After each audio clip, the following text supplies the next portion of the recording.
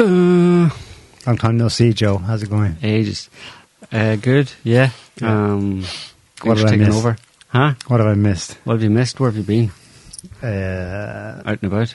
Not on Twitter. You haven't been on Twitter? In and out, but connection was poor, which was good. Because you're down in the... you were beyond civilization, were you? Yeah, poor reception. Yeah. Yeah. In the Gobi Desert. Yeah. Not much. I mean, Joe Biden is still the president of is. the United States. That's amazing. I'm amazed he's lasted this long, but yeah, he's still making gaffes left, right, and centre. pretty much his whole life is a gaff, you know. His whole life is a bit of a gaff, yeah. It's a joke. And his son. I did obviously see special protection. The plea deal fell through. Yeah, I saw that. Didn't get complete immunity, which was nice. But that surprised me. I assumed that would be wrapped up at the first hurdle, as quietly as they could make it go away.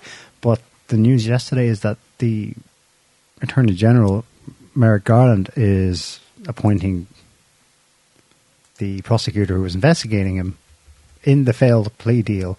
He's now a special counsel with a similar kind of scope and remit that Trump had against him when he was president. So right, I didn't expect that. I see. This can still be covered up nicely. You know, I don't expect this to have nothing like the ramifications maybe that Trump had. Yeah. Given the favoured political status of the Biden family, but still. Yeah. It means, this is just something you said actually a good while back, that this is going to be hanging over Biden too in the run-up for this election. Right. By design or simply because there's just so much smells out of the Democrats and the Biden family in particular that they have to do something. Some level of limited hangout has to be presented, you know. Like Comey and Hillary's emails. Yeah. If he didn't say something at the time, then... So there would have been whistleblowers coming up from below him or something like that. So it's an attempted limit hangout, you know, slap on the wrist, did wrong, that's all there is to see, move on. But obviously... It still means it's hanging over him going into presidential election. And there may be more, you know, there's maybe a tidal or a dam waiting to burst there and they're trying to contain it, you know.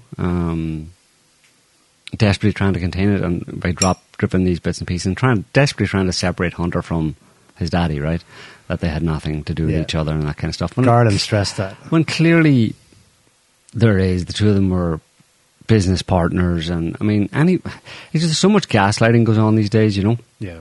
There's gaslighting going on all the time about everything, about big things in particular, you know, major things that, you know, are significant and important in people's lives. I mean, we had lots of gaslighting around COVID.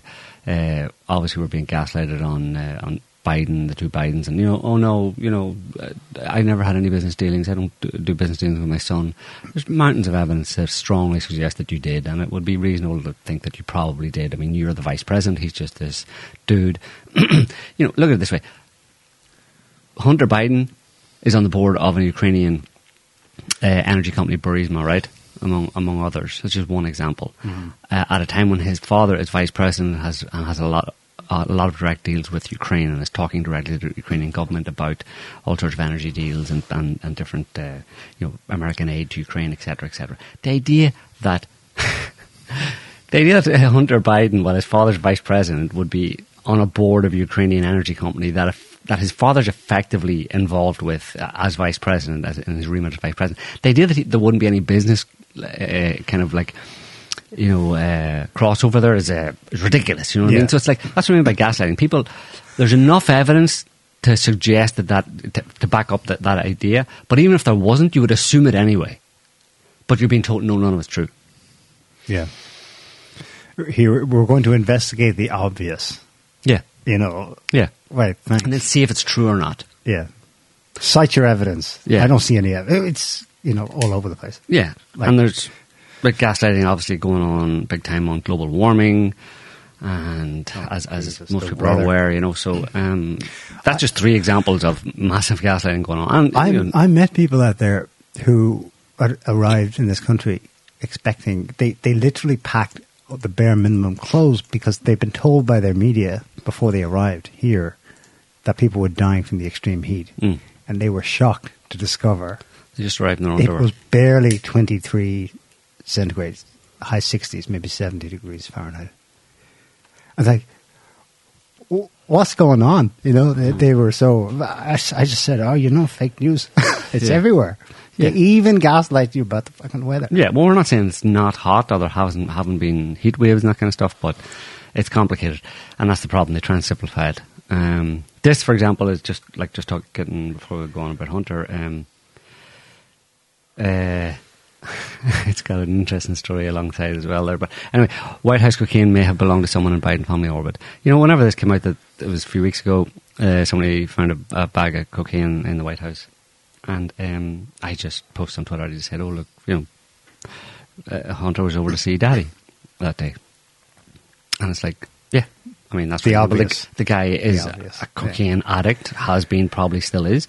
You find cocaine in the White House. He spends time in the White House. His father's the president, was vice president. He's been there, like literally, he's been in and out for 12 of the last 16 years, right? So are we allowed to assume that it may be connected to Biden? Nobody said a word. No, how dare you say that? Not allowed to say that at the time, whatever. But then this supposedly White House cocaine may have belonged to someone in Biden's family orbit, according to a report.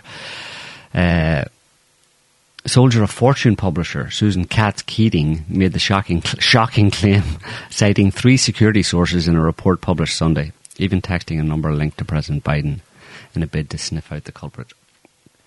Sniff out, get it? Sniff out the culprit. The Post has not. This is the New York Post. The Post has not been able to independently confirm the Soldier of Fortune report, and the Secret Service has vehemently denied it. So there you go. It's been denied, but whatever. I mean, if my take on reality is to be dependent or determined by, what the media says, and then the claims made in the media, and then counterclaims by other members of the media or other people, speaking to the media. I'm just going to be a mess. I'm not going to do that. I'm going to read reality based on, to the extent I can, based on what Occam's razor. What's the most plausible situation based on what we know? Assign probability exactly yourself. Yeah. So it's just a bit of a joke in that respect, where you're meant to I don't know anything until I check the mainstream news, and then I still don't know anything. I'm just left with maybe not. Don't go fall into conspiracy theories. Don't do your own research. We don't know. It may never be known. So check back regularly to see if we ever find out if it's known or not. Yeah. But until then, just suspend, belief basically, and just don't think anything really. Don't draw any conclusions whatsoever. That's what the media wants you to do, really, except on certain issues where they definitely want you to take a hard line on this, and there's no way you should think for yourself at all in that situation as well. Either believe hard when you see certain headlines and then don't think for yourself, or if you see other headlines that... And the difference between these two headlines are that one headline will be a headline that supports the global authorities' take on what's happening in the world. Another headline will be one that disses that take or contradicts that take. And the one that the global authorities take, the headline that supports that, you're meant to believe hard and not think about it anymore. The one that questions it, it's not. Maybe there's some validity to it. It's probably not true. Just don't think about it at all. That one, don't think about it at all. So it's really trying to tell people to stop thinking, except in terms of what you get, what kind of hard data or hard statements you get from the mainstream media. That's what should be in your brain all the time. Yeah. Just go with the flow. Go with our flow. There was an article in the sidebar. I don't know. Yeah, put that back up, Scotty. We've got the. I wanted to mention that one. Is it a side topic or is it a whole? It's not. It's also it's the second one down, right? Yeah, Obama's letter to X. I make love to men daily, but in my imagination. So there's always been something a bit queer about Obama, but he's happily Michelle married. Is a man. He's a happily married family man, though. Well, that is the image, isn't it? But then just because you're a happily married family man doesn't mean anything necessarily about your sexual orientation, especially in America. What was that movie called? American Beauty. American Beauty. Uh-huh. Watch that movie for a look behind the curtains in suburban American family life with 2.4 children and the white picket fence and the dog. So anyway, yeah. So there's no, obviously that's a thing. And Michelle Obama. There's been questions about Michelle Obama all along. Ask some gay people about Michelle Obama. Obviously, they'll say that she looks a bit manly. Their gaydar will maybe although I think she's a different category because she's obviously she's not just straight. She's not openly gay or anything like that. She's quite the opposite. But so it's not easy for anybody that necessarily to read that one, except the anomalous, bulges and swinging things below her dresses that have been accounted. And Joan Rivers started this. It was a quip to TMZ, which is an entertainment. Sticks a mic in front of her, and she didn't mean to start anything. She wasn't taking a partisan thing. This wasn't like her coming at Obama with his birth cert isn't American. It wasn't a part of it. She was a throwaway thing. Maybe she was coming back from a party or something. She looked kind of. She didn't look like she just looked back at the guy and said, "What? Of course, everyone knows Michelle's a tranny."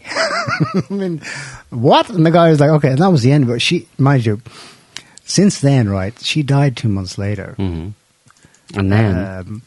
then the videos started coming out, or maybe it was just real time. Maybe Michelle Obama was on Ellen DeGeneres talk show, just dancing. And then a clip of that was picked up, and people were like, And then the rumor mill started. To be honest, I was just like, whatever. I'm not. It reminded me of the birth cert thing. He's not a real U.S. national. Blah blah. Yeah, this is a bit like we're having to stretch things here. Yeah, because when you look at her, she obviously does have feminine features as well. And here, I thought about it logically. So, okay, you're not seriously suggesting she's a man. Or are you? Maybe, okay. And then they changed it, especially in recent years. They've got a context in which to change that tack a bit. She was a man, so she was transgender. Even then, though, that doesn't make sense either, because she has... Definitely there's some, maybe, there's photos of her back. She's very well developed. Okay, fine. But you still, look at her face. It's still a very feminine feature, and feminine graces about her. She still acts like a woman, sounds like... Mm-hmm. So you would have to think, okay, well, the theory then is she's been subject to transitioning hormone therapy and surgeries. That doesn't stack up either, because they'd have to be so good, and they'd have to have been done in the 1990s when they were married in 91. And you're going to fool people. Eventually, if you take Joan Rivers, listen to her there. Okay. You made it Sunday News officiating the wedding in New York yesterday. Is this like a new cottage career move for you? I'm so excited. Okay. And I should do very well because I don't charge. And do you think that the country will see the United States will see the first gay president or the first woman we president? already have it with Obama, so let's just calm down. Got it. No, Michelle is a trans. I'm sorry, she's a what? A transgender. We all know. Oh my gosh. Oh gosh. It's okay. It's okay. It's okay. It's fine. But so everyone in her clique. Yeah. In Washington and New York and Manhattan, and Hollywood, LA, they know that. Yeah, and it's been known for. But we're left down here to kind of be called conspiracy theorists and be shut down and slammed as being racist or whatever it is because we talk about it. But she said we already have it. The guy said, "Do we think we'll have the first at some point the first gay president?" She said, "Well, we already have it with Obama." I think she's talking the present. So that's what he was still president. Yeah. Or maybe yeah. She's saying we have it with Obama. We have it. She's saying Obama's back gay. in pre-2014. She makes or something like that. Or did she say have or had? Whatever. It's in sometime in the mid-20 teens. Yeah. She makes that statement when Obama was president. No, he was... he might have been gone by then, he might have been whatever. gone. We already had it with Obama, or have it with Obama. Yeah. Basically, the point is she's saying that Obama's gay and Michelle's a tranny. So, there you go. And it's okay. It's okay. But it's not okay, because it's not officially recognised, or even close to officially recognised. Right. It's not. You're not allowed to intimate it. That's another problem with it. If it was the case, given the normalisation of it, I mean, there's kids in schools they're so exposed to it being normal that 20% of 16 to 24-year-olds in the United States today identify somewhere on that spectrum. Mm-hmm. So why the secrecy? Yeah. Okay, that's one problem with it. So So I think Michelle is probably, she's not a tranny, she's more like she's a hybrid. It's got to be something strange like that. It's rare, but For the reasons you said. a hermaphrodite will have both organs. Yeah. So she still has an hourglass shape with a woman's hips, but she's got both things going on. But she's also got muscular. It's just a mix of both. That's why it's confusing. Like you said, she's got a mix of hormonal development. Like her development was basically. I mean, she may be the future of the human race. It may be that's where we're all going. You know what I mean? Where we embody the best qualities, let's say, or the qualities of both male and female. You know, where you like you said, she's got hips. I don't know if she can have children or not. I don't think she had any children. Those two kids are adopted anyway. She, but you know, she has some female characteristics, but she's also strong like a man, strong like a bear. She can probably beat Obama in an arm wrestle. So, or at least give him a good run for his money. And he likes that because he's gay and he. Well, he's clearly he would be bi. Yeah, but he would be the submissive in the relationship in that sense. You know what I mean? That's why he was attracted to her, because she's probably heavier than him and probably stronger than him. If you look at her musculature, so it's a kind of like a gay relationship, and of course it's confusing for Michelle because she's basically one or other, both or neither, and she's chosen to be a woman type thing. But she obviously will have male characteristics as well. She would no problem being the dominant one in the relationship and being submissive to Obama. I mean, it gets complicated, but the best way to sum it up really is in a picture, right? And I think this one sums it up pretty well. Okay? That's the end of the story. That's all you need to know. Okay, before we move on, someone might ask, why even talk about something just salacious and stupid?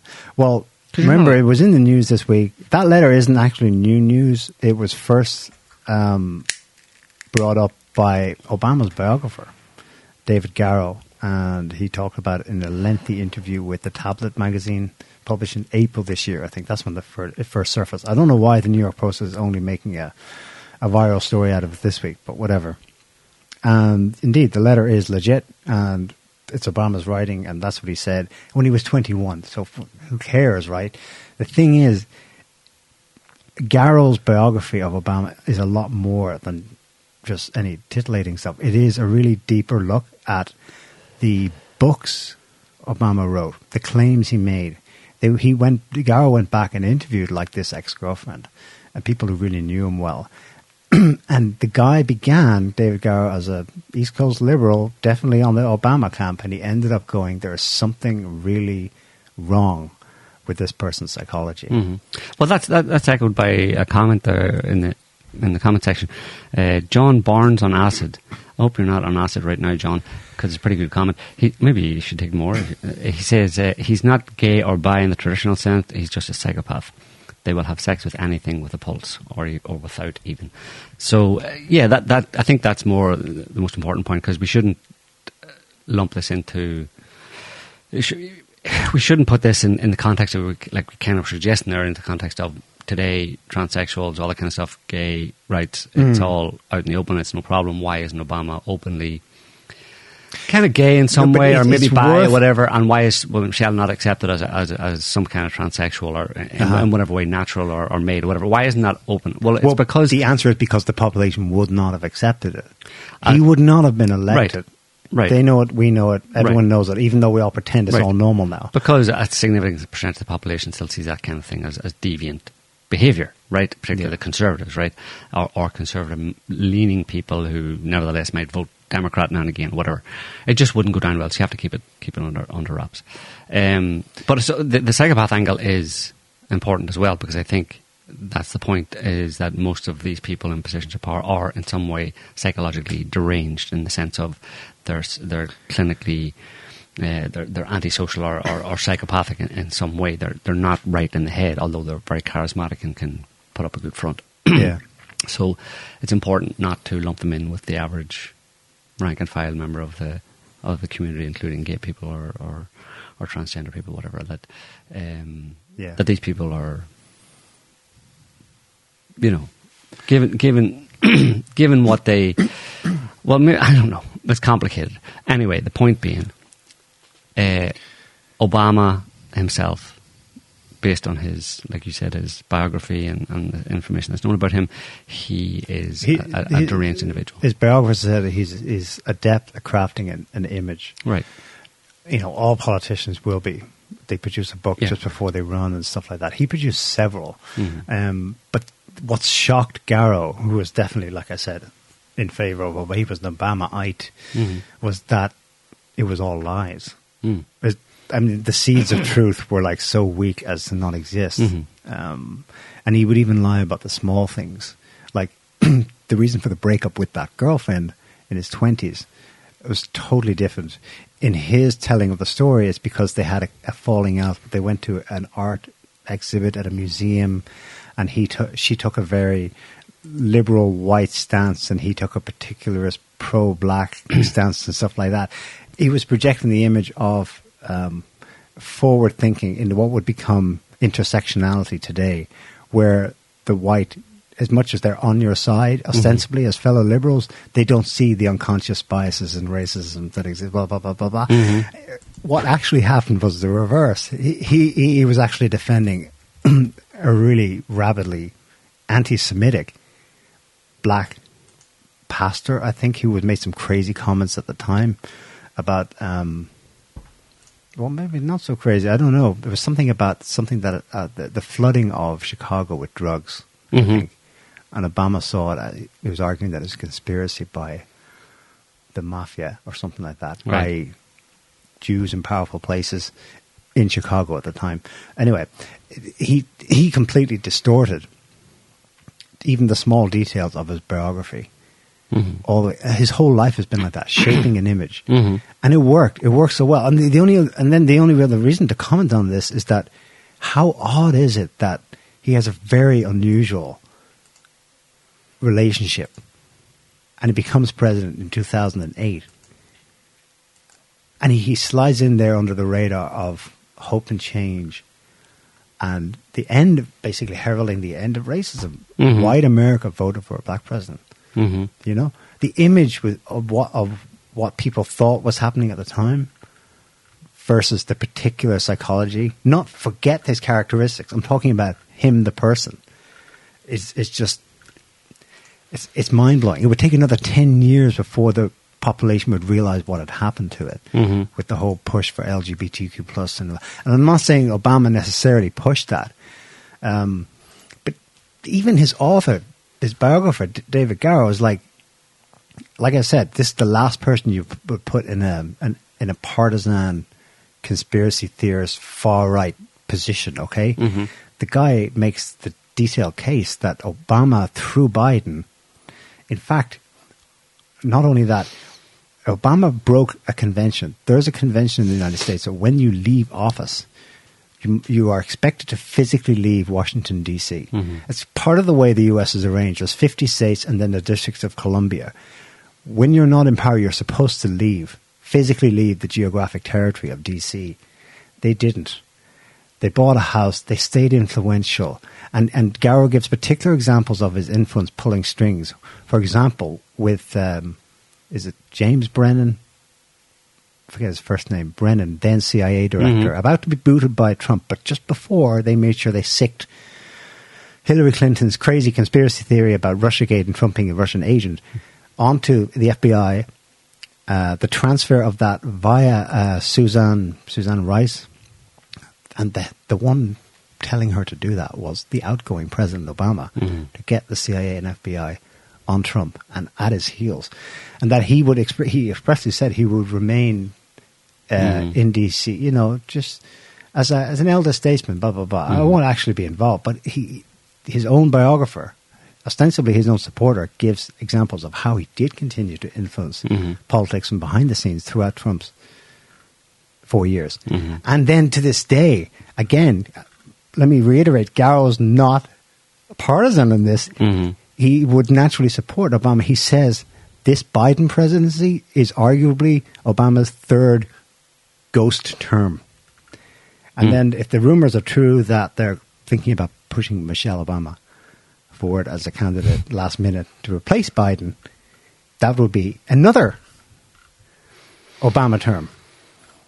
And I don't know. I'm not sure if that risks overstating the influence of the guy, but we may not just have a psychopath here, but like a really skilled political one who's fooled a lot of people. And in hindsight now, you can see why the people who, when they woke up to the deception, in fact, Alex Jones infamously has a documentary called The Obama Deception. Right. When he snapped out of the Hope and Change, he went quite far, and it seems shocking to us in the scale of how much he thinks Obama's a skilled manipulator and a puppet master. And I thought that's overdoing. You're putting way too much influence. Surely it's think tanks and the spooks that are pulling Obama's strings. Well, yeah. There's that too, but I think the man the fact that he physically stayed in Washington was super. That only happened once before because Woodrow Wilson couldn't move at the end of his term in 1918. He was so debilitated. Otherwise, you were expected to leave because you're not allowed to continue to have influence. You've been voted out. You must leave. But they stayed. So it's relevant. I think this is still power politics. Look at this is anecdotal, of course. You remember what happened when Obama showed up at some event in the White House a couple of years ago, within Joe Biden's term as president, and Joe Biden was all but ignored, and the press and everyone scrummed to shake Obama's hand, right. And Joe Biden was literally left talking to the curtains. I mean, just his presence is influential. Yeah. So now you got to think, okay, now you have to imagine that he resists the temptation to pull strings. He naturally does, just by being there. Yeah. Yeah. Well, getting back to what I was saying earlier on, it's just like the reason it annoys me is because it's gaslighting. You're not allowed to draw out conclusions from the data that you have. You're just the stupid little people who don't know what you're talking about, and anything you say that we don't like, interferes with our ability to rule. Basically, is a conspiracy theory, and it's stupid. And just shut up and read the news, will you, and forget about the rest. So. Yeah, and it's such a small thing, although it's a big thing. It's a small thing in the sense that, okay, he may be gay and she may be a hermaphrodite or whatever. Technically, it shouldn't be a problem, but like you said, it would be a problem because neither of them would have been elected. And 3 weeks ago, it also speaks to it may speak to their psychological, their eligibility on psychological, from a psychological point of view to actually be in any kind of leadership position, you know what I mean? Just 3 weeks ago, Obama's chef drowned in 8 feet of water, shallow, calm water, down the back garden. Can you imagine if that happened in Trump's side? Yeah. That'd be curtains. He'd be up under a murder charge. Yeah. Or, conspiracy to cover up or to do something or whatever. Yeah, as the kind of meme goes, look at, if you want to know what's actually going on, look at what you're not allowed to talk about, or you're criticised or ridiculed for talking about. Of course, that has to be, you have to take that with, within certain limits, because you can't go too far and think that everything's a conspiracy. But there's, the evidence of your eyes is going to lead you closer to what's actually going on than what you hear in the media. About particular topics, about certain topics. Yeah. And sometimes the craziest ideas are not far, they're over the target. Especially when they persist. And then little bits of evidence come in later, like this one this week in the New York Post about his gay leanings, let's say. Yeah. I mean, if that happened 3 years ago, or at the height of the beginning of the rumor, but that's kept quiet. People in the elites, they know they know when to say, keep their mouths shut, Right. I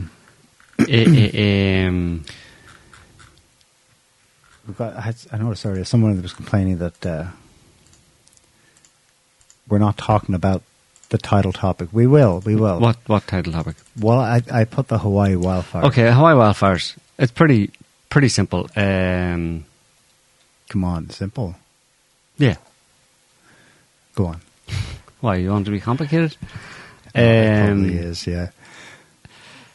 It comes down to if... It's the Jews. The DEWs, not the JEWs. Oh, the DEWs. Yeah. Don't say Jews. Oh, yeah, because the algorithm won't. DEW. The directed energy weapons. No, I don't think it's directed energy weapons. But did you see the trees? What trees? I know. The trees weren't burned. We've seen that before with other wildfires where people go, there's aerial footage, the aftermath, and 10 buildings gone. And then across the street is a row of trees, still green. Yeah, because they're full of water. Anyway, people may not know that, but trees have a lot of water in them. So that's why they don't burn, because water's... You know why water's used to put out fires? Well, things with water in them will be much less likely to burn than things that don't have water in them, that are more flammable. It depends on... You have to... It is simple, but it depends on your take on the whole global warming thing. Obviously, my take on it is that, in a general sense, and this... Do you want to read out that email that guy...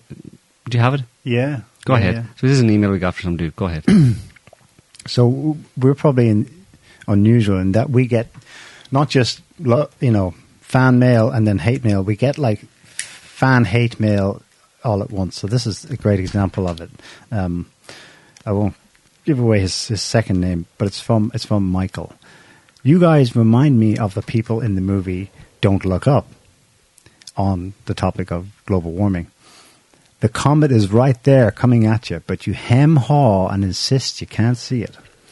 All the while pointing out something might happen to make your ice age come any minute. That's always a possibility, but there is no denying the whistleblowers from Exxon got it dead right in the 70s, validating the, quote, greenhouse effect. Fact, not theory. Then calls us douchebags. Cheers, Michael.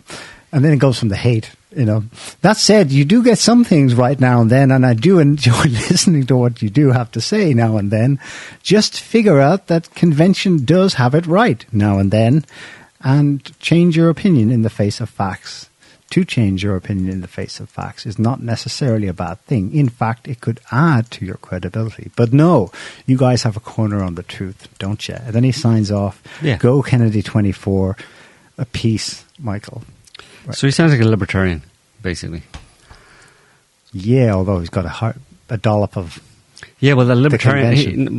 Libertarian would probably be more likely to be there on that. He's not a Trumper, he's not a conservative, although libertarians have eked out this little space here where they agree with a lot of things the conservatives say, but they're they still have a bit of the lefty bleeding heart care taste bud, a la, what do you call him? What's his name? Jonathan Haidt. So he basically, you know what I mean? They've noticed that's why he likes Kennedy. Extreme weather. Yeah, Kennedy's a Democrat, but a conservative Democrat. But he's basically echoing what Kennedy said. At least he's on Kennedy's bandwagon, because Kennedy has been a long-term... Kennedy is the same position. Eco-warrior. So basically he's conservative. That's why he agrees with most of what we say. Yeah. And if only we would get the global warming thing, then it would be a home run, right? Would be perfect, because just understand global warming. He'd be our biggest fans. And he wouldn't call us douchebags. Right, because he cares about the environment and the planet and the future and all that kind of stuff, and he thinks that human beings are the cause of all the ills. Anything bad that's happened on the planet is caused by human beings. Well, maybe he doesn't have the guilt complex, but he feels it's worth fighting for. It's worth saving. Yeah. It can be saved by conventional means. Assuming it can be. And that's where we differ. We don't think that it can be. And then you get into the specifics of Hawaii and Hawaii wildfires. And wildfires that have been going on over the past few years in different places around the world, particularly in Europe, for example, over the last couple of summers. Not really this year in Cyprus, Greece, Cyprus. Road. Yeah, road sorry, Greece. not road. Yeah, not Cyprus. And so as we get into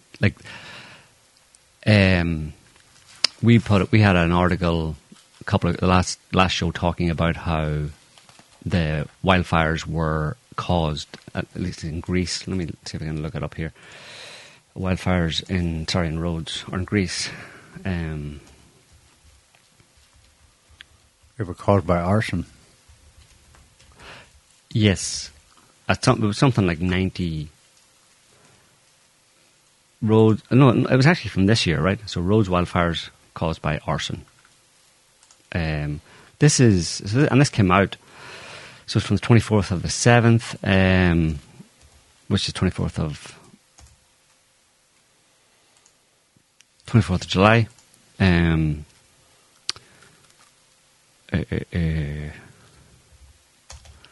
me just send this to Sky so you can see what I'm talking about. Rhodes wildfires caused by arson, say Greek firefighters, after XR blames climate change. XR is... I don't know what XR is. So... Right. We mentioned this last time. And this came out pretty much at the same time as the mainstream media was going wild about the fact that these wildfires are evidence of global warming and man-made global warming, and this is why, and then what do you call him, the UN Guterres guy saying the air is unbreathable, global boiling, the heat is intolerable, it's global boiling, the future is is just it's a dust bowl.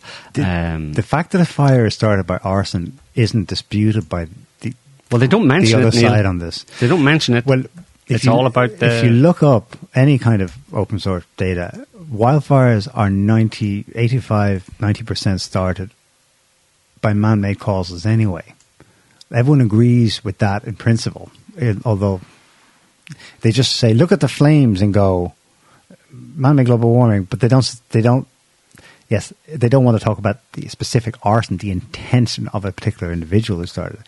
But their counterpoint when you say, but look, he's been arrested for arson in that great big wildfire you were blaming on AGW, they then say, well, yeah, that's what happens. But the underlying reasons are drought or extreme heat, and that's caused by AGW.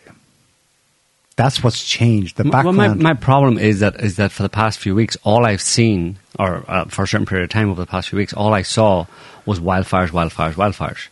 And that was being used to try and convince me of how bad man-made global warming was. So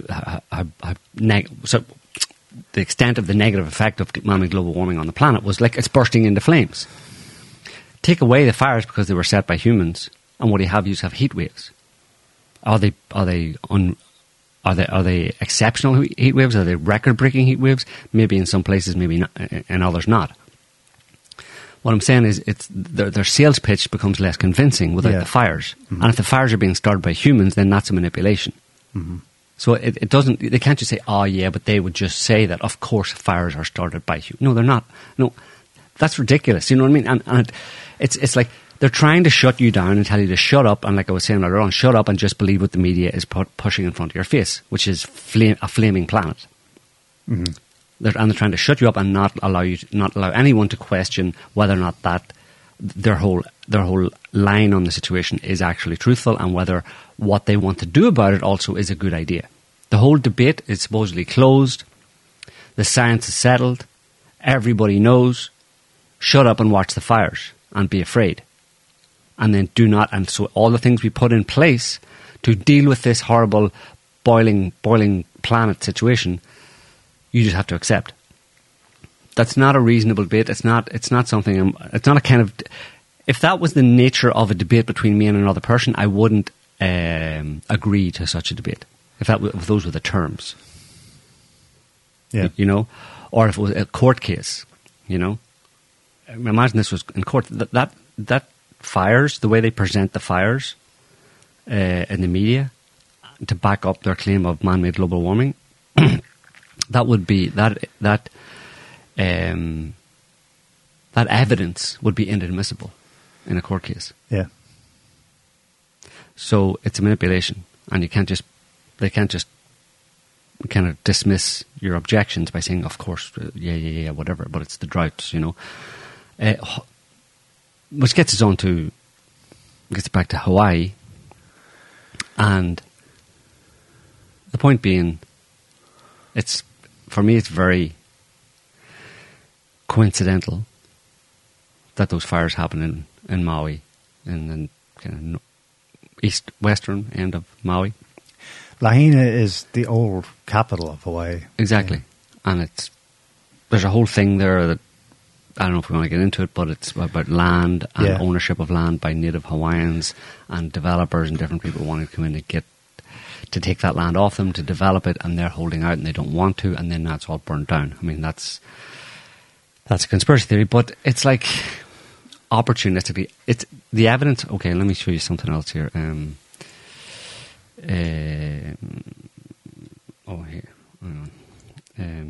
This is from last year, and I have to do a screenshot of it because I need a VPN to see it.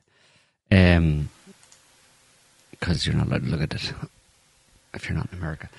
So this is from last year. Suspects charged after multiple fires intentionally set on Maui last year. My question is, why aren't we hearing about that?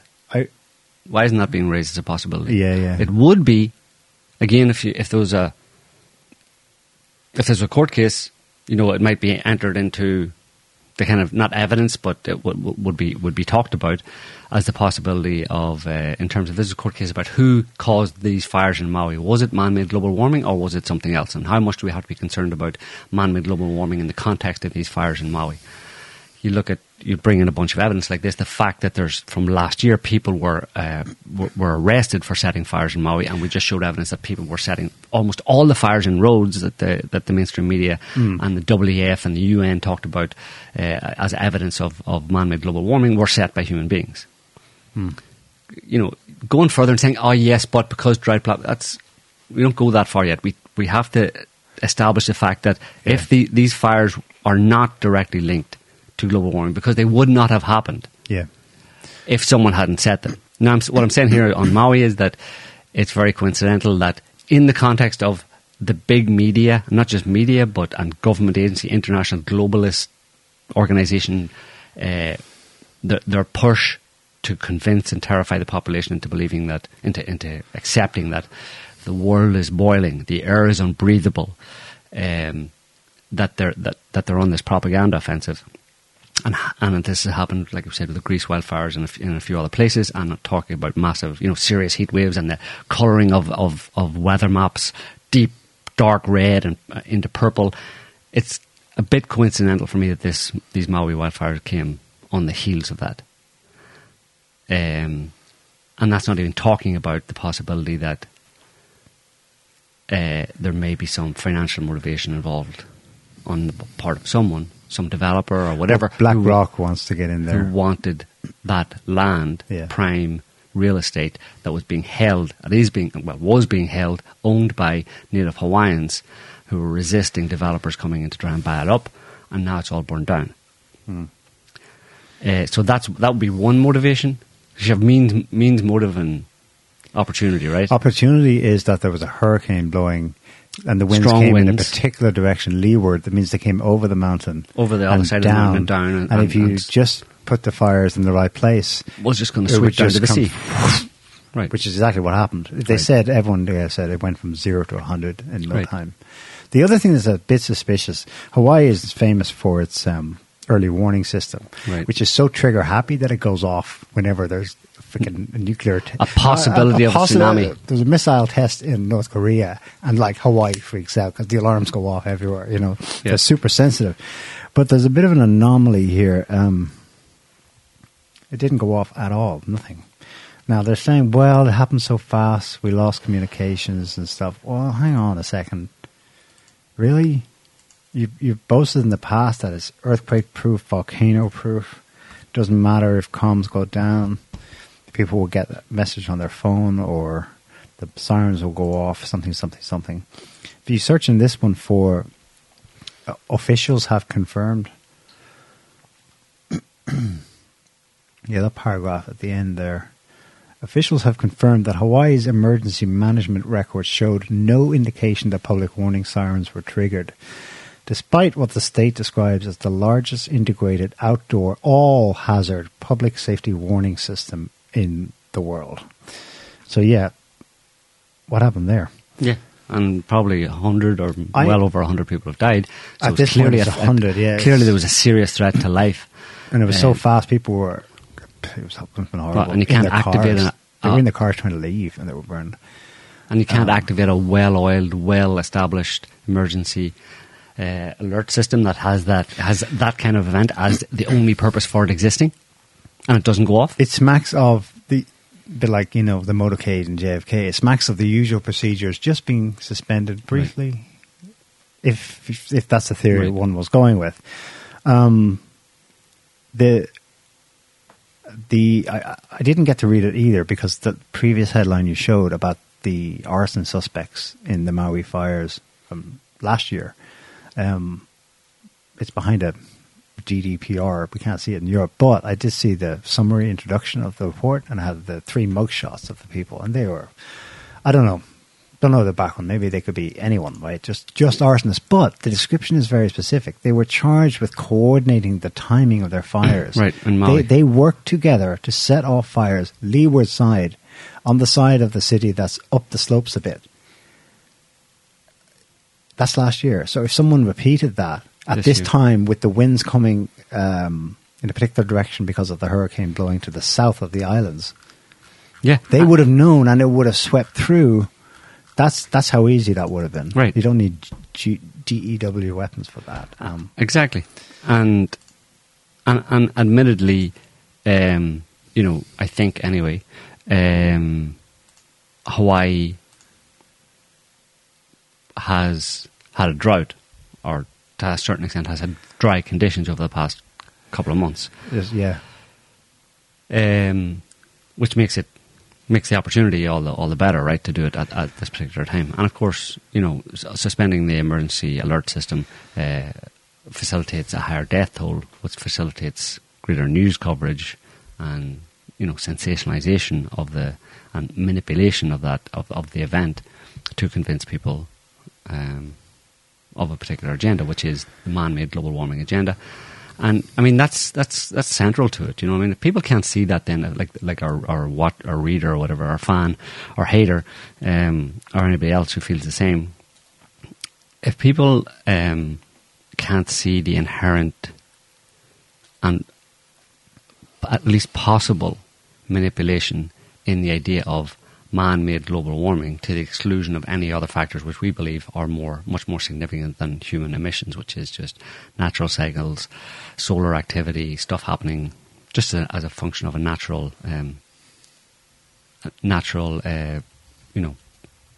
development or progression of events within the planet and on the planet and in the solar system.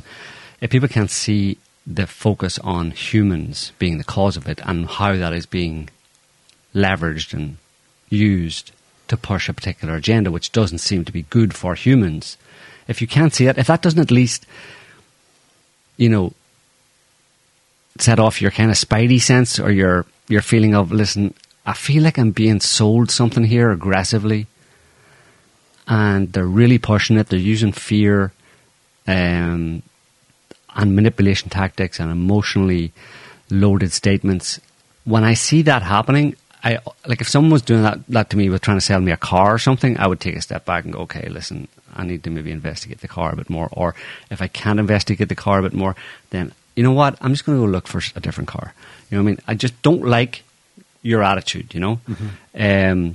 And that can be coupled with, of course, there has to be other elements, which is a healthy skepticism or a well-informed skepticism of political elite types and globalist organizations that they don't have the best interests of humanity at stake. If you've satisfied yourself that that's more likely to be the case than them actually really having a bleeding heart for humanity and really caring about the little people, then, you're going to fall on the side of, listen, there's something not right about that. The combination of factors, aggressive sales tactic and knowing that the person doesn't really care about you. The aggressive sales tactic is that's being pushed on people is that we're doing this to try and help you. We care so much about you. We want to save you and the planet you live on so that your children and your grandchildren can have a good place to live. If you get the impression that the person who's giving you this aggressive sales tactic, that's really not the case, that they don't really care about you, you know what I mean, and you've satisfied yourself that that's probably the case, that they don't care about you, then you can again, you're not going to have any hard evidence, you're not going to find a hand in the cookie jar, but you're going to come down on one side or the other. And I think at this point, any reasonable person having looked at the situation and having a bit of sense, basically, looking at the global picture, not one particular issue of global warming or droughts or heat waves or whatever, but looking at the overall global situation and the nature of the people in positions of power, you should be able to satisfy yourself that they probably don't really care about you. And when they say that they're doing it for the good of you and your family, it's probably a lie. And you couple that with this aggressive sales tactic to get you to believe that anyway, despite the evidence that you have to go against it. But they're trying to aggressively pitch this idea to you that you should believe that we want to do this and that it is caused by humans. The whole package just starts to smell, starts to stink. Mm-hmm. And you probably shouldn't go along with it. You just hedge your bets and go, listen, I can't know for sure one way or the other. So what am I going to go with? What am I going to come down on? Yeah. I think any sensible person would go, there's probably more to this. And again, that's not even talking about all of the evidence, like I said, the actual scientific evidence and historical evidence that a warming planet or a cooling planet or the planet going through major macro large-scale changes is not directly or primarily linked to human CO2 emissions or other gaseous emissions. Yeah. That those kind of changes have happened repeatedly throughout human history when there were no such emissions from humans. So why can it not be the same case today? It doesn't mean that we're not in a problem. It doesn't mean that the planet is not going through significant environmental and climatic and weather-related changes. I can accept that because I can see it. I can look around. We publish, if you watch or go to onslaught.net, and every month we put out an Earth Changes summary video of the kind of crazy weather and environmental events that are going on around the world every month. It's crazy. It's it's a big planet, obviously, but the number and intensity of those events seem to be increasing. So things are changing. But it all comes down to whether or not human beings are the sole, because effectively it's that they're the sole causal factor of it. That's essentially what they're saying. They might add in some stuff, but the whole point is you have to change your lives radically to stop this from happening. So on that basis, you would say it may as well be 100% human beings. Yeah, although when you get down to a debate with them, they'll say, no, we're only arguing that it's 3% at the margins, but that is sufficient to tip things totally south. It doesn't make any sense. When you sit down and have a rational discussion with them, they say, well, we're not actually saying it comes across in the media like they're saying it's exclusive review, 100% your emissions. But in the more nuanced, rarefied atmospheres of academic discourse, they say, no, it's just this small percentage, but that can tip the whole thing.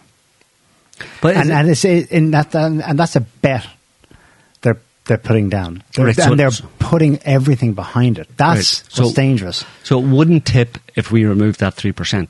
It seems like it's very precariously balanced in that situation. You know what I mean? Where it's like, and really, can they know that it's so precariously balanced that a 3% margin is going to make all the difference? It's like black and white. That 3%, if you take that 3% away, it's white. If you add in 3%, it's black. Yeah. Again, we look at historical events, and in case people need to understand, we're coming from a position of having studied, events, major cataclysmic events having occurred on this planet over, the last 12,000 years, let's say. Sea rises, sea drops, glaciation, Massive sudden ending of massive glaciation. tsunamis, massive wipeout of flora and fauna over and over again. Cometary impacts that wiped out Right. So, civilizations. you know, if you don't have that historical perspective, you can't put what's happening today in that context. And then you're just left with the media, I suppose, and the manipulation. So, I know you were speaking anecdotally, but you said, you know, you're never going to find someone with the hand in the cookie jar. Well, there are actually particular examples where the hands were found. Yeah. It's the notorious case of a hardcore climate activist who was sentenced to 7.5 years for starting wildfires in California. Former academic herself. This happened in the 90s, actually. I think she was Canadian, but living in California. So she finally, 10 years ago, trial. Rebecca Jeanette Rubin. Wow, she'd been a fugitive for a decade. Turned herself in at the Canada-Washington border. A radical ecological activist who evaded capture for a decade pleaded guilty to conspiracy and arson for her role with an extremist eco-terrorism group believed responsible for setting 20 fires that burned $40 million of property across the U.S. West from 1996 to 2001. Not sure if she saw all those 7.5 years in prison, but she better not be let out on this time because she's going to go do it again. Yeah. She'll kill people. Well, she's an example of someone who believes something so hard that she gets tired of waiting for it to happen and she's going to make it happen. Yeah. She's going to convince she people. was a former wildlife researcher. She's an example of the kind of radical, you know, extremist Jews or Zionists who, over the years, on many occasions, have been caught painting swastikas on Jewish synagogues and their own neighbours' houses and on gravestones, Jewish cemeteries and stuff like that, to show you see how much anti-Semitism is in the country today. But you just did that, so they're asked in court, why on earth? Well, I wanted to show others that it's a problem out there. Right. It's just that other people aren't seeing it. Yeah. So they're an example, and then if you take that mindset and project it up into the heads of people in positions of power, the global elite, quote unquote, I think they have a similar idea, they're in a similar headspace where it's not that they believe something is going to happen, but rather they want something to happen. There's a slight difference.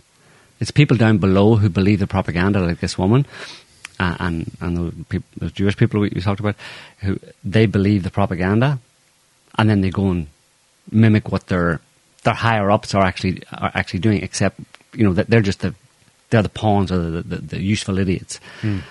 There are I'm pretty sure there are people in positions of power. I theorize that there are people in positions of power who have this idea that it's not that they believe that the world is going to burn or the world is going to be destroyed by climate change or whatever necessarily, but that they want to create a society, a different society, a society that's structured in a different way and want people to behave in different ways, and therefore they realize fundamentally of which is they want far less people on the planet, maybe, and that they're therefore to get people to shift the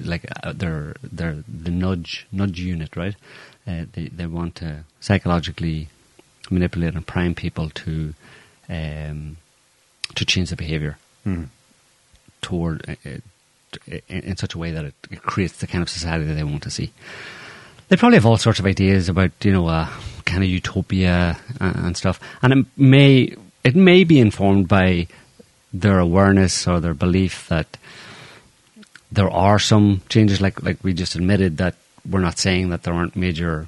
There doesn't that it doesn't look, or it look. We're not saying that it's not the case that it looks like there are major environmental changes or planetary changes underway, and the people in position of power may be aware of this and may have gamed or what do you call it? What's that phrase they use for COVID? Their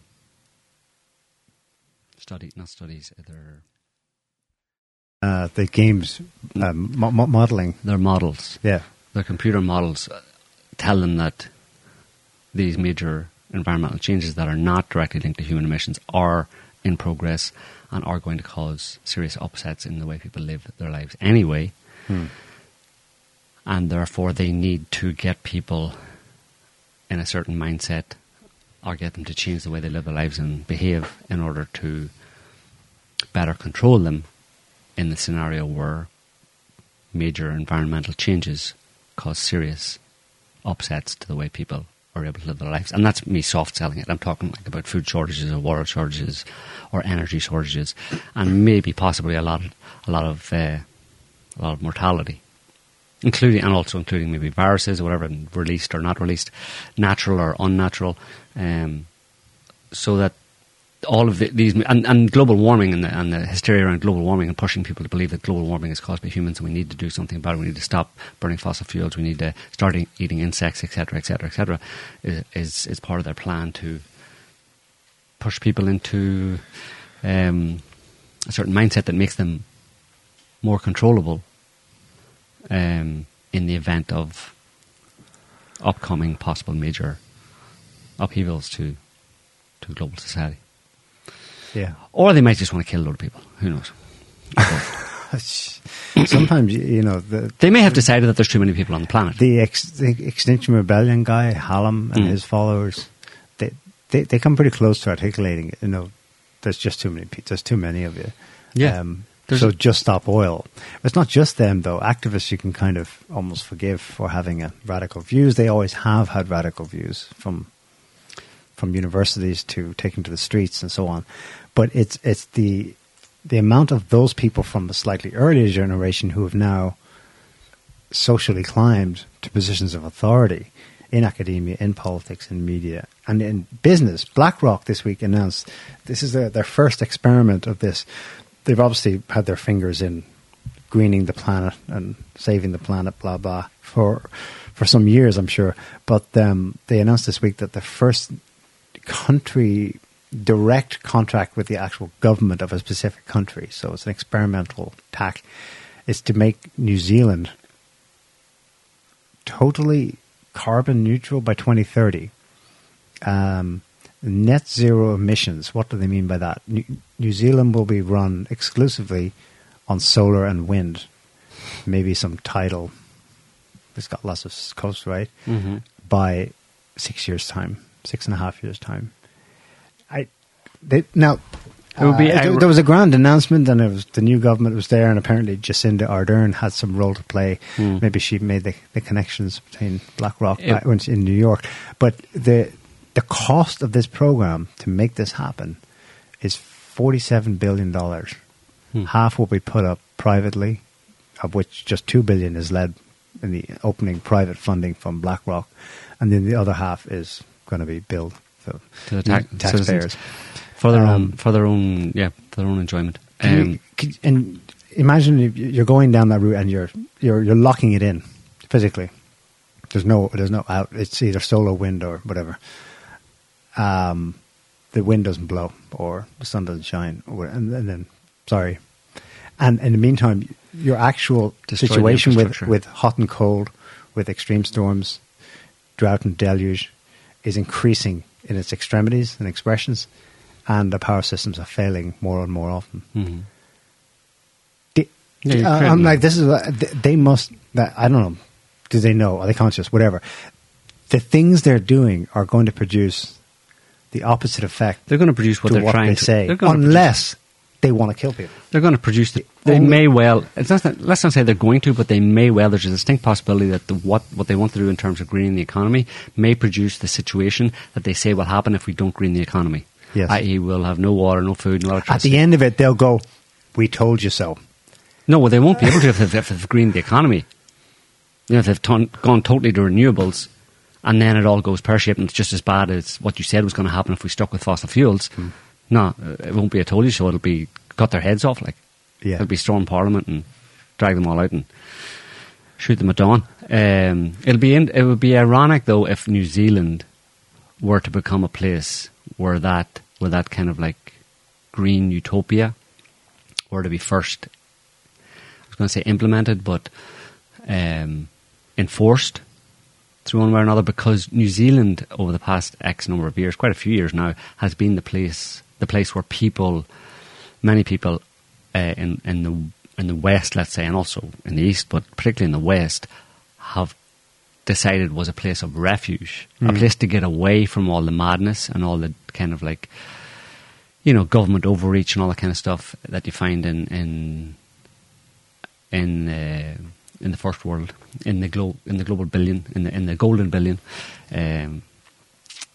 That's where they all went to escape it, and it would be ironic if they became the first candidates for the trials of this very much globalist green utopia, to try and to implement that in a serious, very practical way, like as in, okay, we're not importing any more oil or gas. We're shutting down our oil and gas pipelines if we have any. We're shutting down our all the infrastructure related to fossil fuels, and we're redirecting it to renewables. Yeah, and let's see how it goes. Wish us luck. It's mad, isn't it? In the archetypal story of Noah, these people have the brains, in quotes, thus the foresight to see what's coming, and so they build a massive, expensive ark. Mm-hmm. But it sinks. It doesn't. It's like the opposite. They had the foresight, awesome. Mm-hmm. They had the means, the tech, and the money, the capital to do something, and the thing they did was the worst thing you should have done for what you already had. The information, the intelligence of what was coming. Well, no, it's a bit of a freaky story. That story of he had a couple of sons on it, didn't he? He had how many humans were on Noah's Ark? Do you know the story in detail? Shem and yeah, it was males, right? Correct me if I'm wrong here. Anybody? Noah, wife, and 2 sons. Noah, his wife, and 2 sons. Okay, I think. Yeah, right. So there's a problem there, right? Noah and his wife are beyond childbearing age, right? Mm-hmm. Or his wife's beyond childbearing age. You don't get 2 sons. So he just went for animals, right? 2 each. Was there no humans to save as well, to repopulate the planet, whatever? But it's like some deranged dictatorial kind of person, like they're deranged utopia of just me and my family, and all other people gone, and me starting again, and just plants and animals, In that sense, today, like wipe them all out. And today's climate changes are kind of as Noah, Yeah, they would like to do that. Yeah. Just reduce the human population and have a green utopia, and we'd let the animals come back and thrive. Yeah, bring on the floods, bring on the global catastrophe, wipe all the humans out. We'll keep some animals and restart, and it'll just be me and the animals. Back in the Garden of Eden. Yeah, and I'll eat plants. Did I send you a link there, Scotty, did I? Just toss it up there. No? Thought I did. This just before you talked about like people in academia and I saw that. Yeah, haven't listened to this dude. Yeah. The last thing I'll say is just the human engineering. I think that with this with this ability to synthesize human genome, we can actually do a lot of things. There's actually a lot of opportunities for this to solve big world problems. So one thing is the climate change. And the climate change. I'll just use, sort of climate change is a really big problem. We don't really know how to solve it. But it turns out that we can use human engineering to help us address climate change. So I'll give 2 examples. So one is that people eat too much meat, right? And if they were to cut down on their consumption on meat, then it would actually really help the planet. But people are not willing to give up meat. Yeah, some people will be willing to, but other people, they may be willing to, but they have a weakness of will. They say, wow, this steak is just too juicy. I can't do it. I'm one of those, by the way. So, but so here's the thought, right? So it turns out that we know a lot about, we have these intolerance to, for example, I have milk intolerance. And some people are intolerant to crayfish. So possibly we can use human engineering to make it the case that we're intolerant to certain kinds of meat, to certain kinds of bovine proteins. And there's actually analogs of this in life. There's this thing called the Lone Star tick, where if it bites you, you'll become allergic to meat. I can sort of describe the mechanism. So that's something that we can do through human engineering. We can kind of possibly address really big world problems through human engineering. In master the human genome, like, I mean, who wouldn't want to get on board with that? Do you know what I mean? And I mean, it's interesting how he flips it on his head. You know, I mean, he and I obviously come from totally different realities, or different worlds, different conceptions of themselves and their place in the world. He said that it would be a weakness of will. Essentially, what he's saying is that it's a weakness of will among anybody who wouldn't submit themselves to some bioethicist.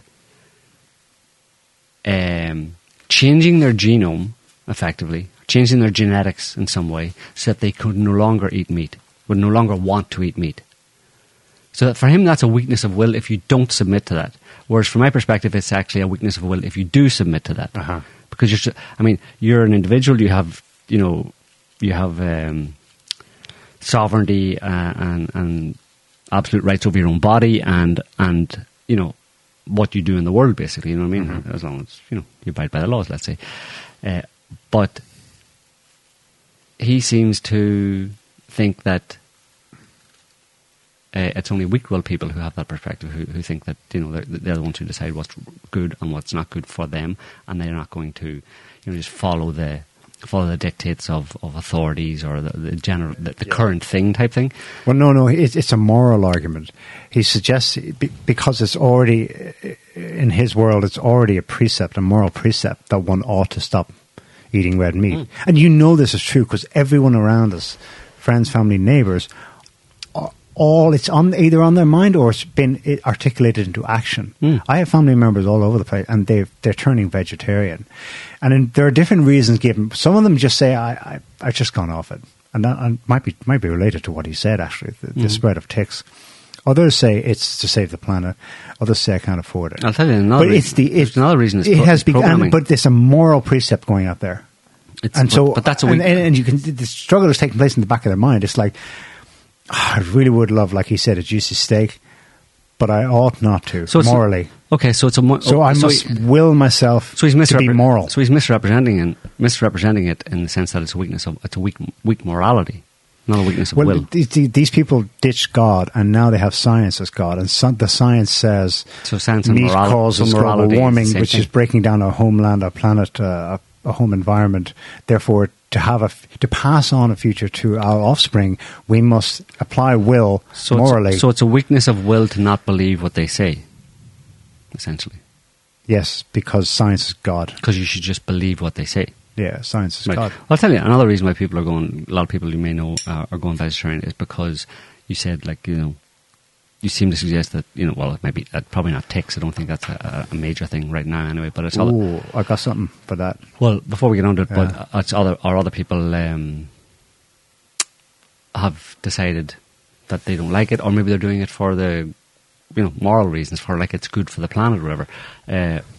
But I think a lot of people who kind of go vegetarian, who weren't vegetarian before, start to lean towards vegetarianism, don't really know why they're doing it. They may come up with a narrative as to why they do it after the fact.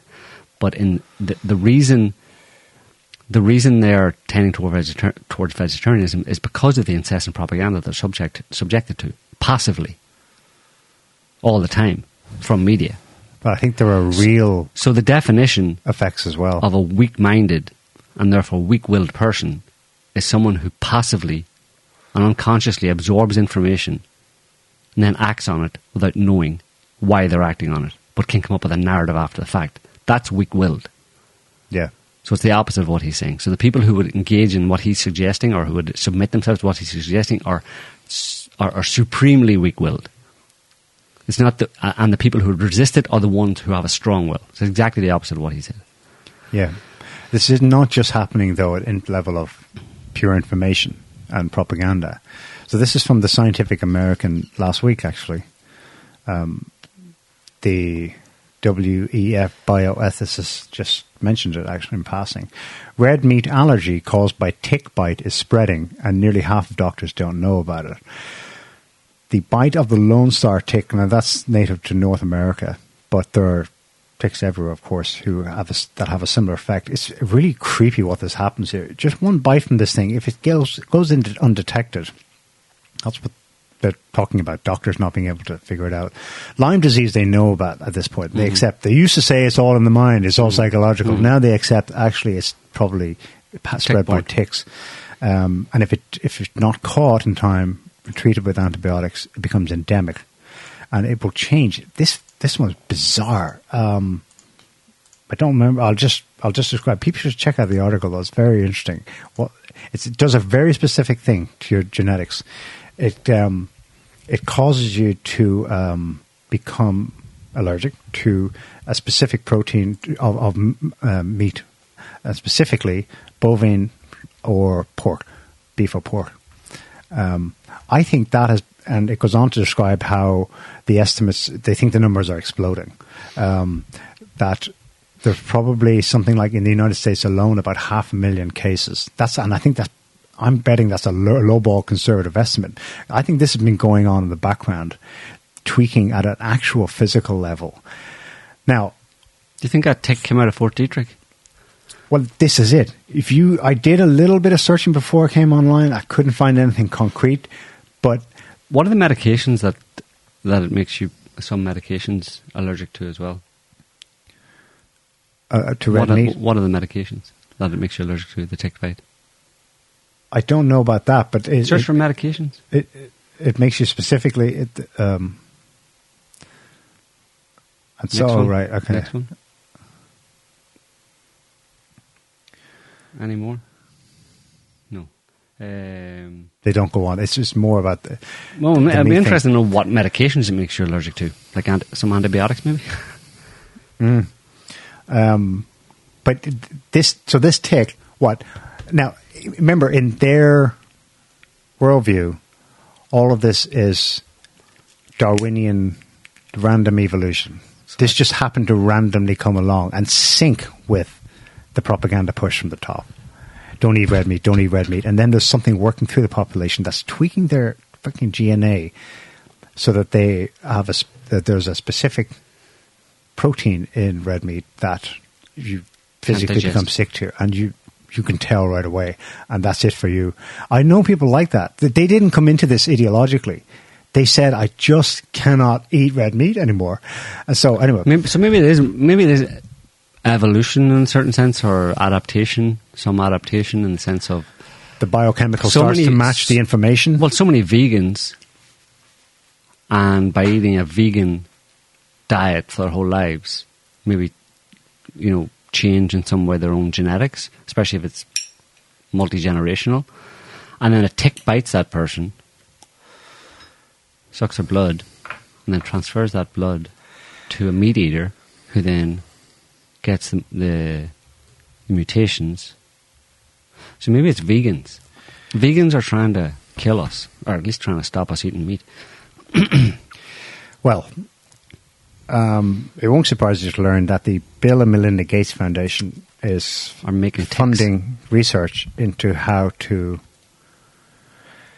control cattle ticks through biotechnology. This is ostensibly to save the amount of wasted cattle each year by finding ways to coming up with drugs. It's kind of scary because in the description, if you scroll down a bit, the second paragraph, 14th month award funds a feasibility project. This is from several years ago, so who knows where it's at now, to determine if a particular drug's technology can be used to control the disease-spreading cattle blue tick. Look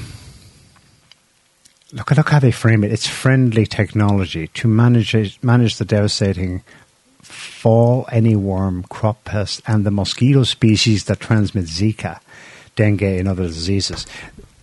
You've got to take a leap of faith here and accept the premise, which is being offered to you, that entities like the Bill and Melinda Gates Foundation are conducting research on ticks and mosquitoes to make the world better, to make humans better. Mm-hmm. But see, that's people have to understand. Anybody who's listening to this show, and anybody who knew who listens to this show, you have to understand where we're coming from. Underpinning all of our take on everything, and I suppose it goes to the foundation of conspiracy theorists and all that kind of stuff, and how the media sees conspiracy theorists, and why the conspiracy theorists have been criticised, and why the CIA came up with the term conspiracy theory back in the day, to push back against anybody who questioned authority, anybody who had a suspicious attitude towards authority, anybody who thought that the authorities fundamentally did not have the best interests of the population in mind. And that not all the time, not everything they did was to that end, but whenever you see something that is being pushed by authorities that directly attempts to change the way people live their lives and how they, their diet or their social interactions or what they, how they perceive the world, and does it aggressively, that is not for the benefit of human beings.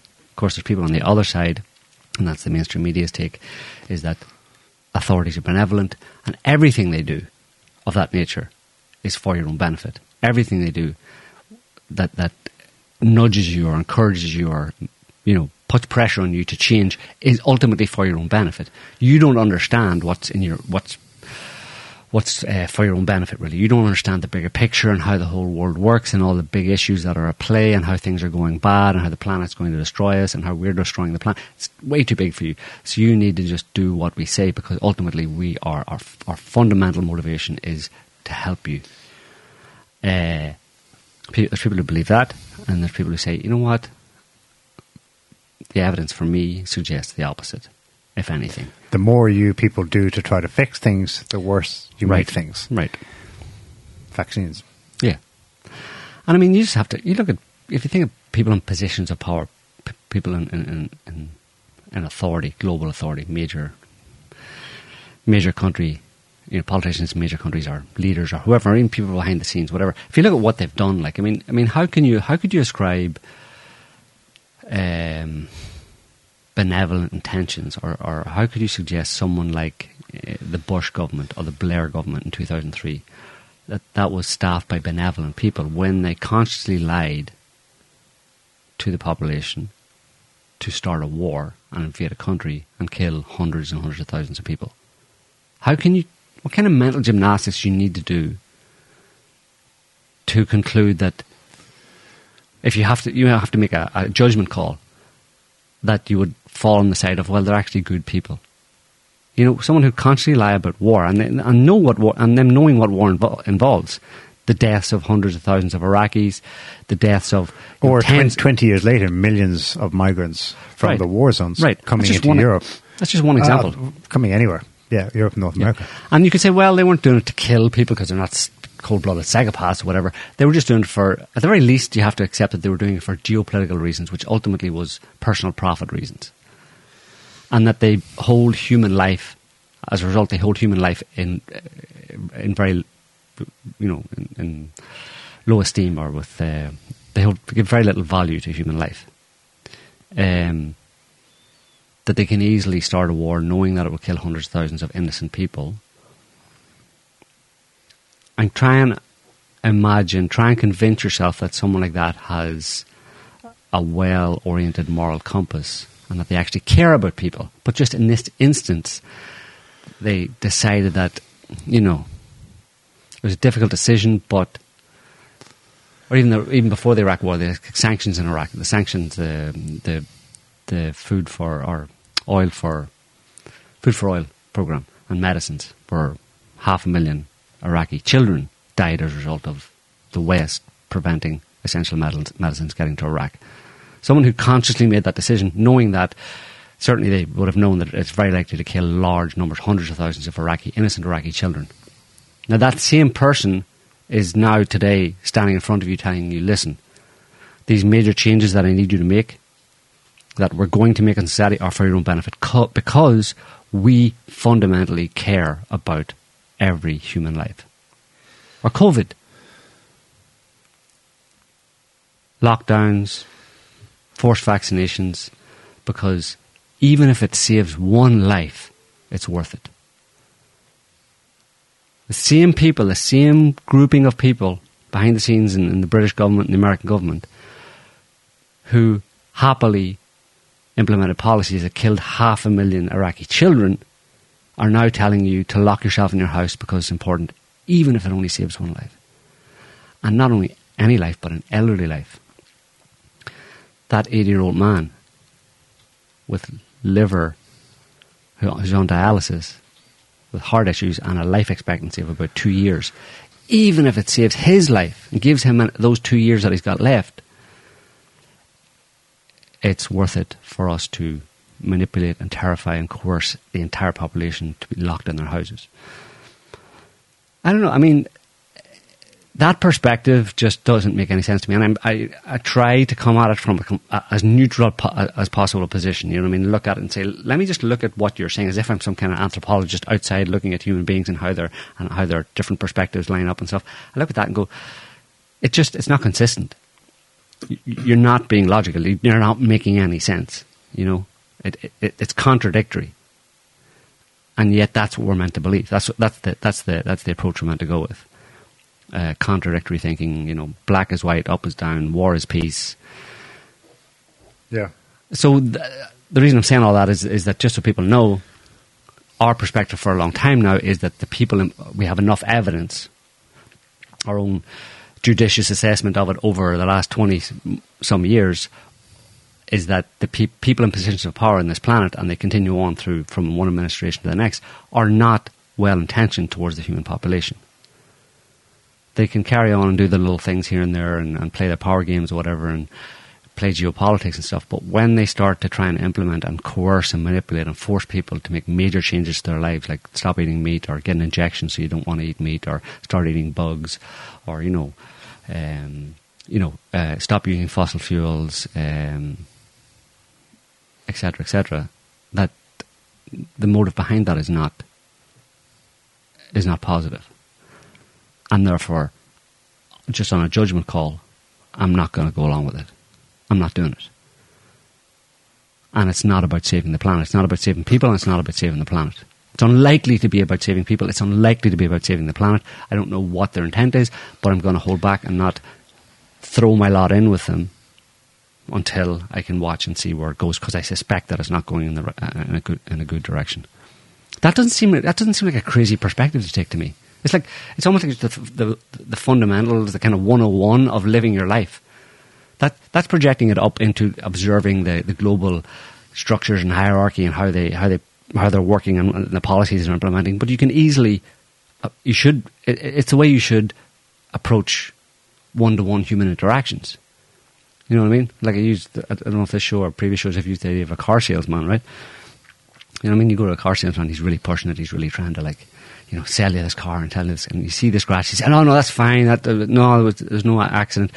You know, it's all sorts of different problems that seem to look like with the car there's intimations that there's something wrong with the car, and he's giving you all this bullshit, you know? I mean, that's not strange, like, that people would go, I don't know, maybe you're trying to sell me a lemon here and just get money. You're just doing it for your own interest, you know, you're just trying to sell me a lemon, and once I go and take the car, it'll break down and you keep the money and that's it, right? It's like saying to me, if I took that approach with a used car salesman, that I'm a conspiracy theorist. You can accuse me, you can condemn me for being a conspiracy theorist because I think the used car salesman is going to, it might screw me over. So why can't I apply that to people in positions of power who effectively are kind of like glorified used car salesmen, politicians? You know what I mean? Why can't I apply the same logic? You can, because you see them as that, but most people don't. But why don't people see them as that when you have all of this evidence? Because they don't look at the evidence. They're fooled by the arcane language that projects an aura of all-knowingness and certainty and absolute. We have the facts. Yeah, Fauci, I am the science. Yeah, you know, it's that conviction projected out, and it's just bamboozles most people. But on any of these people, if you look into their history, you can find evidence that... If you look into their history, but you have to have a doubt first.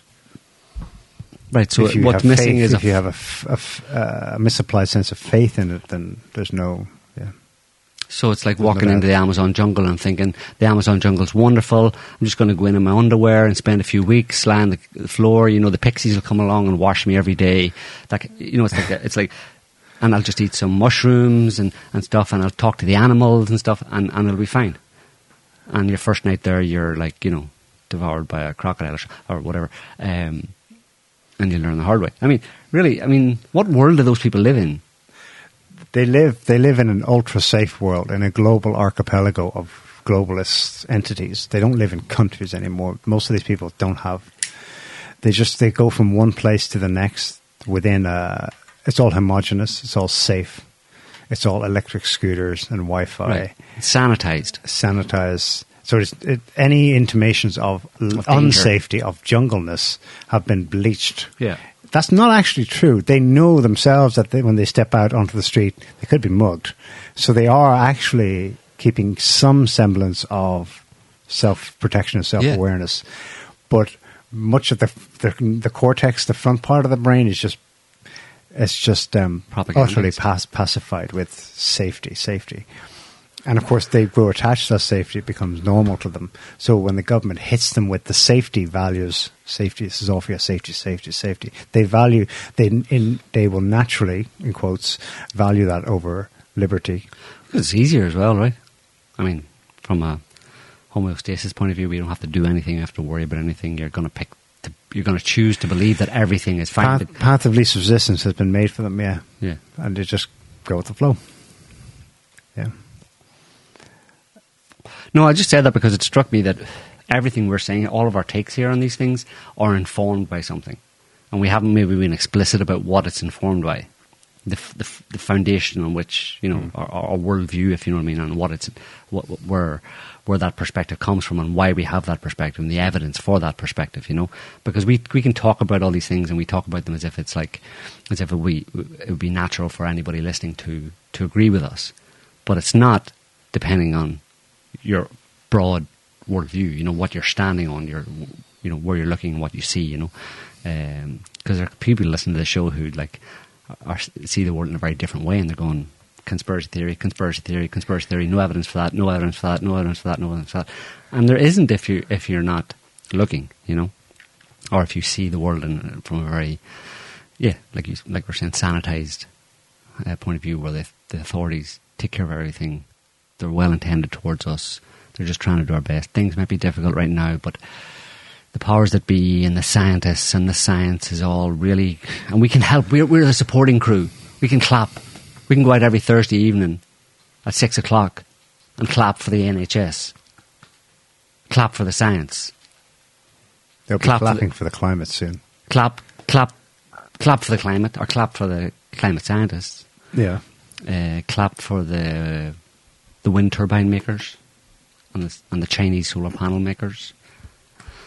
You say you're not going to go along with it, but we'll see what they've got next. I mean, they came pretty close to forcing. Like they articulated a number of times, we're about to start pinning you down and making you take the shot. They pulled away from the brink just before because of geopolitics intervened, Russia's invasion of Ukraine. But they'll be back, and they have stuff lined up for the planet, or else.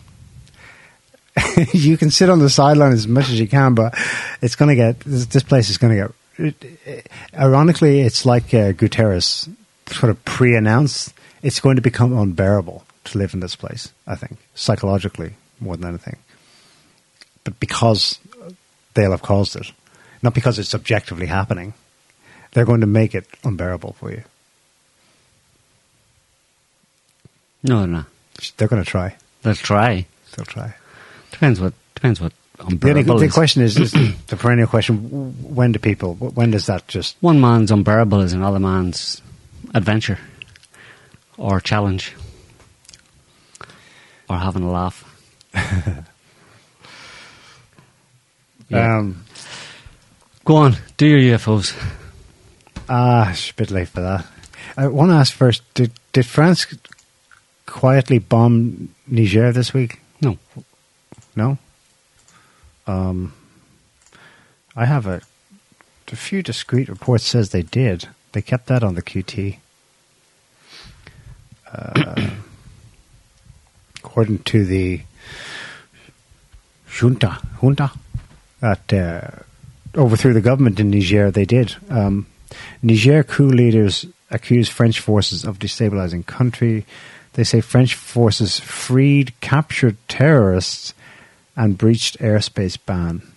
Maybe not bombed then, as France denies all allegations. They've accused the French of freeing captured terrorists and breaching a ban on the country's airspace in an attempt to stabilize Niger. Soldiers from the country's blah, blah, blah, they seized power. Right there. In a video address on Wednesday, the coup leader spokesman claimed France had released 16 terrorist elements who had then gathered to plan an attack on Nigerian military positions in areas along the border. With where, I'm not sure, but he claimed that a unit of the National Guard was attacked at dawn about 30 kilometres away from a gold mine. That's got nothing to do with it, Neil. Gold mine. They just love the Nigerian people. They don't want gold. France's Ministry for Europe and Foreign Affairs rejected the accusations. It said its aircraft movements were part of an earlier agreement with the Nigerian forces. Yeah, like before the coup happened. That doesn't count. Well, it said French troops stationed in Niger were there at the request of the legitimate authorities, which they're hanging their hat on. You notice that there's a bit of a back and forth as to whether Washington will declare this a coup. This brings him back to 2011 and Egypt. They were unsure whether to declare the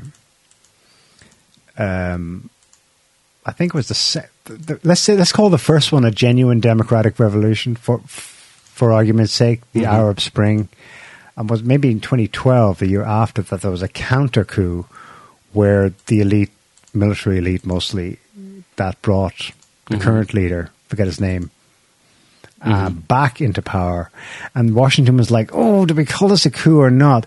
The reason they quibble over this is because once they do, military aid, connections, funding, and actual materiel must stop.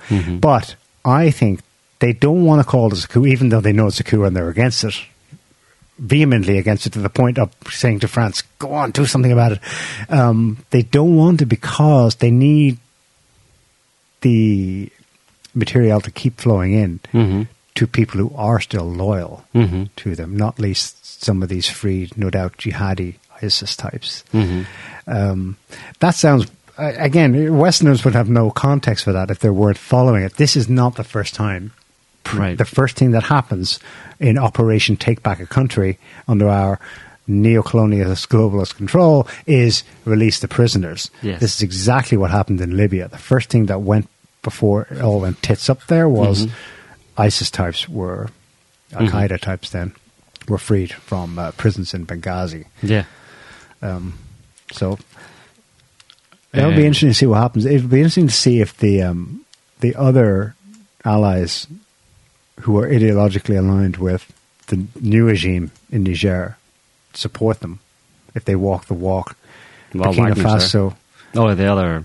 Yeah. First of all, you need Wagner can do so much, but they're not going to be a grand Russian counter-alliance, counter-force. You need Burkina Faso. He sounds like he's on board, the guy with the red beret, world's youngest leader. And Mali as well. Yeah.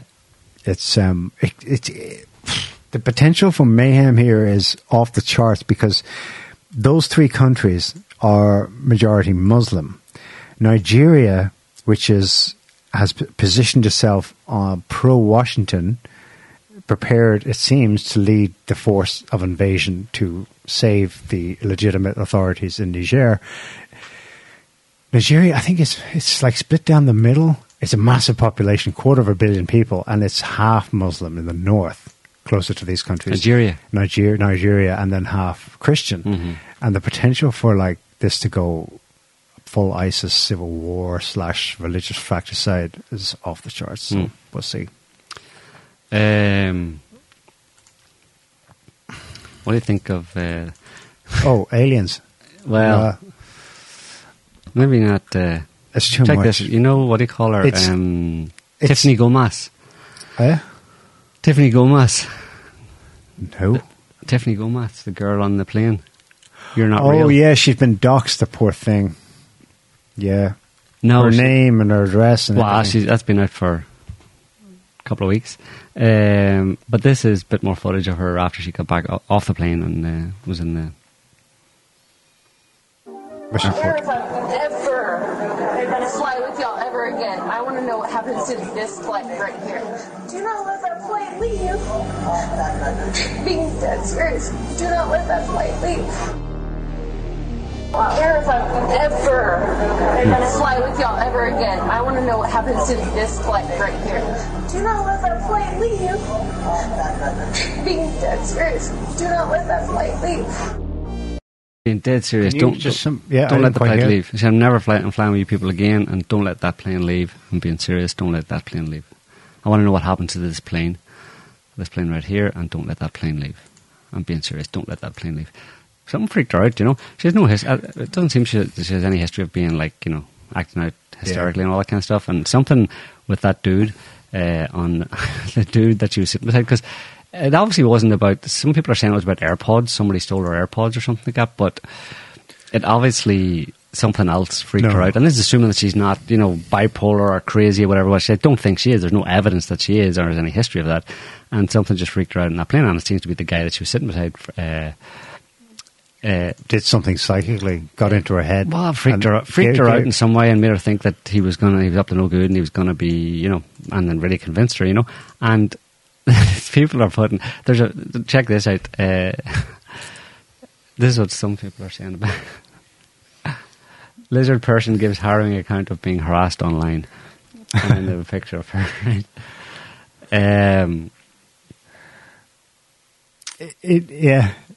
In memes, in Memo Veritas. So possibly, yeah, or something approaching Veritas. What I find interesting about that is that there's been there are so many videos over forever of people doing crazy shit on airplanes, freaking out, fighting, shouting, screaming, wanting to get off. But this one video, and because of what she said, maybe that guy back there is not real. Maybe it was that, I don't know, but there's something about this that made this... It rang true for people. I don't know, but in what way? What way rang true? I don't know. There's something about it that pinged with them that makes... I wouldn't even say that it rang true, but there's something even more subtle about it. I don't know, that whatever the cause is that made this become such a... and made her people become didn't such a just celebrity. dismiss it, as another crazy woman. Yeah. They took her seriously. Yeah, because... Why? Yeah. It's strange. Very strange. Anyway, yeah, I've been reading a book, the alien thing. It's like you said when we discussed it briefly, the recent hearings, the whistleblower David Grush, you know, for us who've been reading about this since the 90s, it's like we're bored to tears. It's like, and I think I figured out why it does, because we're way beyond the debate as to whether it's real. The debate now, the question that ought to be asked is, the fucking overwhelming evidence of interaction of something. There's some phenomenon for sure, okay? The question really is, what are they doing here? What do they want with us? And it's, we're going to go through another decade of, is it real? Really? Come on. Anyway, I've been reading this book that blew me away because it's so detailed and it's so old. It's 1998, The Threat by David Jacobs. And this guy was a historian, academic, maybe a teacher at a college. And I don't know how he came across the topic, totally by accident. He says he never set out to study this, but maybe he had an interest in the official reports of sightings, over military installations, blah, blah, blah. But he moved quickly from sightings to interest in abductions, because he's like, well, what's this about? Okay.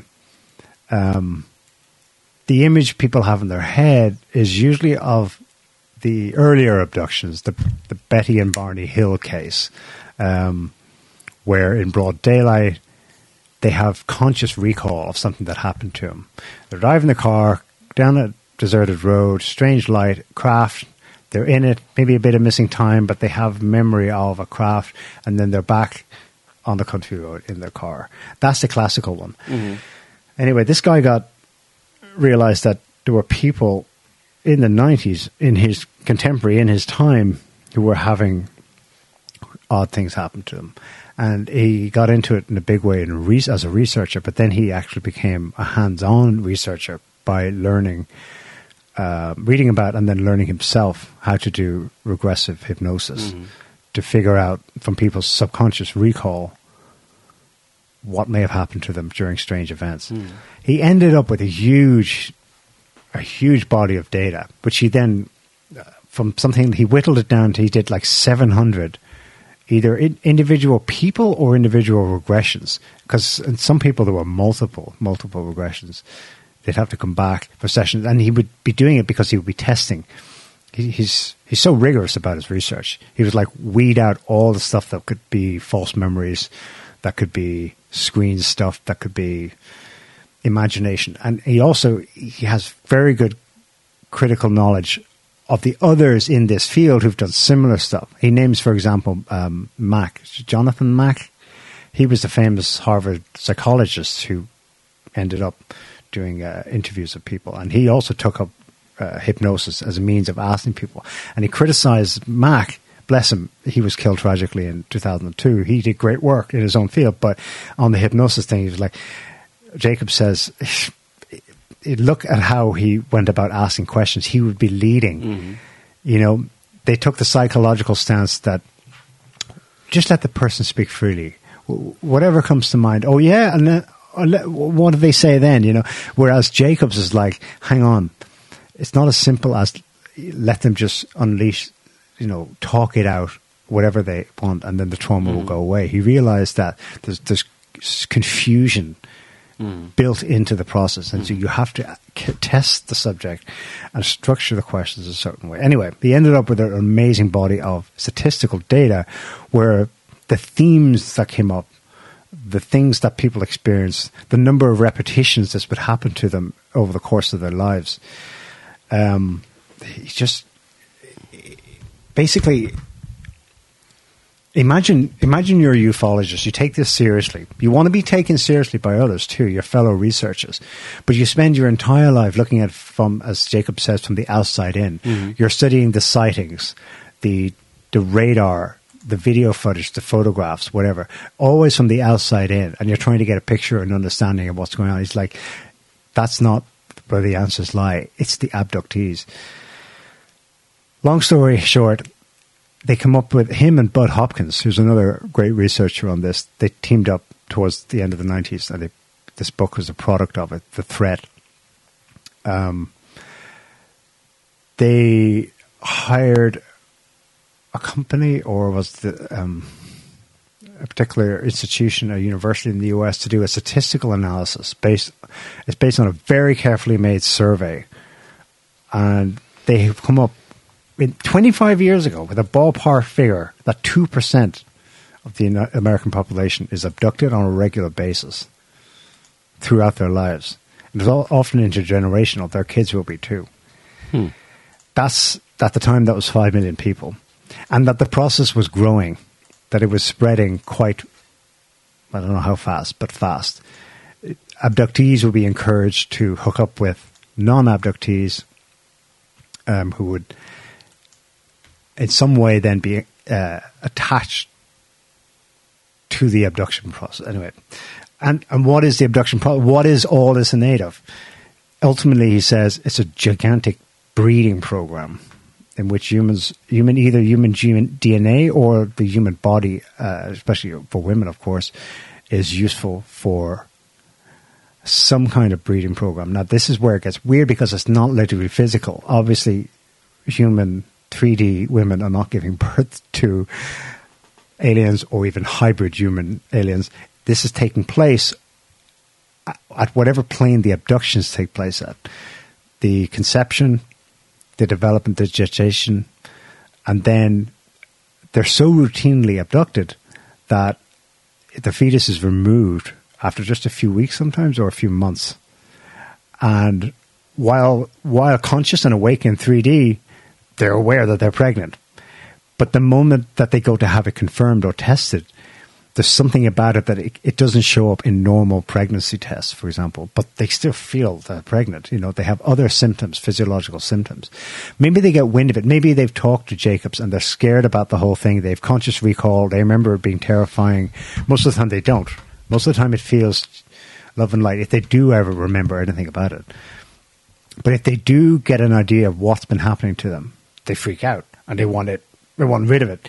But the moment they go for an abortion, there's nothing. Maybe there's some scarring along the lining of the uterus or something, or there's some evidence of something. And through his multiple hypnosis on specific subjects, they figured out that the entities will abduct you the moment that there's some sense that you're about to spill the beans. You know what I mean? That you're about to find out. So anyway, this book has the scale and depth of a phenomenon that it's kind of like it's take it or leave it. There's no like he obviously may not have got a whole banana. That was 25 years ago. I don't know if anyone else has built on that work. I'm still reading the book. It's mind blowing. The level of detail. And the scale and scope of what they're here for and what they want with us, you know. According to him, yeah. Yeah. That's a big topic.